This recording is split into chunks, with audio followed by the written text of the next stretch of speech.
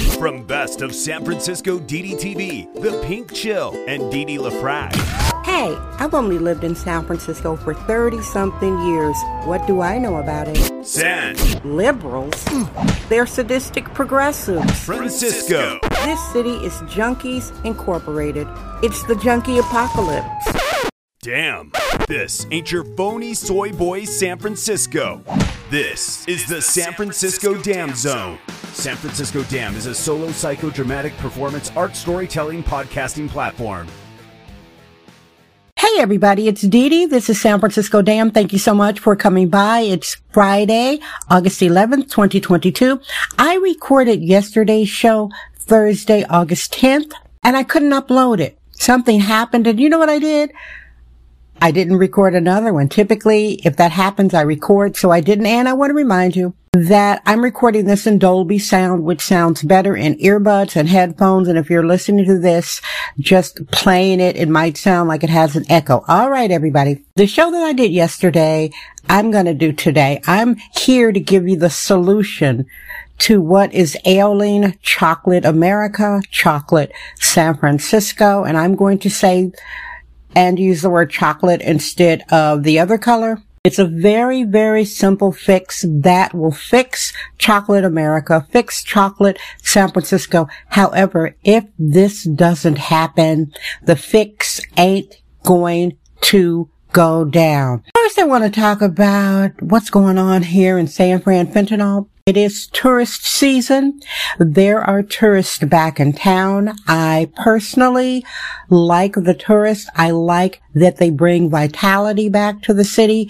They bring decorum. They bring pedicured toes. They bring their bright colors. They were oranges, aqua, pale yellow, more functional nuclear families, more children, blonde people, red-headed people, functional black families. I like tourists in San Francisco. Although I'm living here for a long time, I've never been an anti-tourist snob. There are too many San Franciscans in the back in the day, pre-COVID. They would be snobby towards tourists, and even sometimes I would be around town shooting videos for my former art project, my 20-year TV show, DDTV, or just in general, because I'm a videographer artist. And I'd be around town shooting footage, and these locals would look at me like, tourists. Can you imagine living in a town where people used to look their nose down on people bringing money to the city?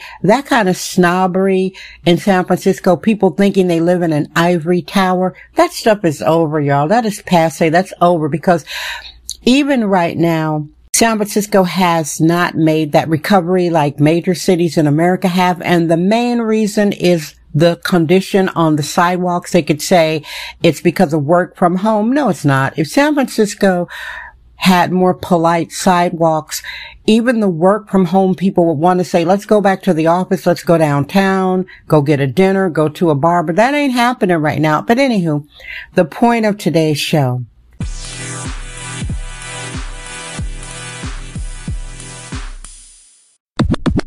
Here's what will fix what ails chocolate America: the dystopia, the dysfunction, the generational fatherlessness, the communities under peril. And I'm talking about in general. I'm talking about across the board. I understand there are upper echelon areas where chocolate people live. I understand there are upper middle class areas where chocolate people live. I get that. I know some upper echelon chocolate people. In general, 75% of the homes are led by the mothers. 75%. You see, this is something that chocolate people don't even like to admit, because when you think about it, 7 out of 10 homes led by women for generations, over 60 years. What you get is the average 40 or 35-year-old chocolate dude couldn't go to his dad for money. He went to his mom for money, grandmama for money, allowance, auntie, everybody. So when you're socialized like that, you just expect the women basically to be the patriarch. And in my opinion, it's not working. So, all right.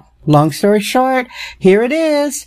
The men have to fix it or it won't get fixed. I'll repeat.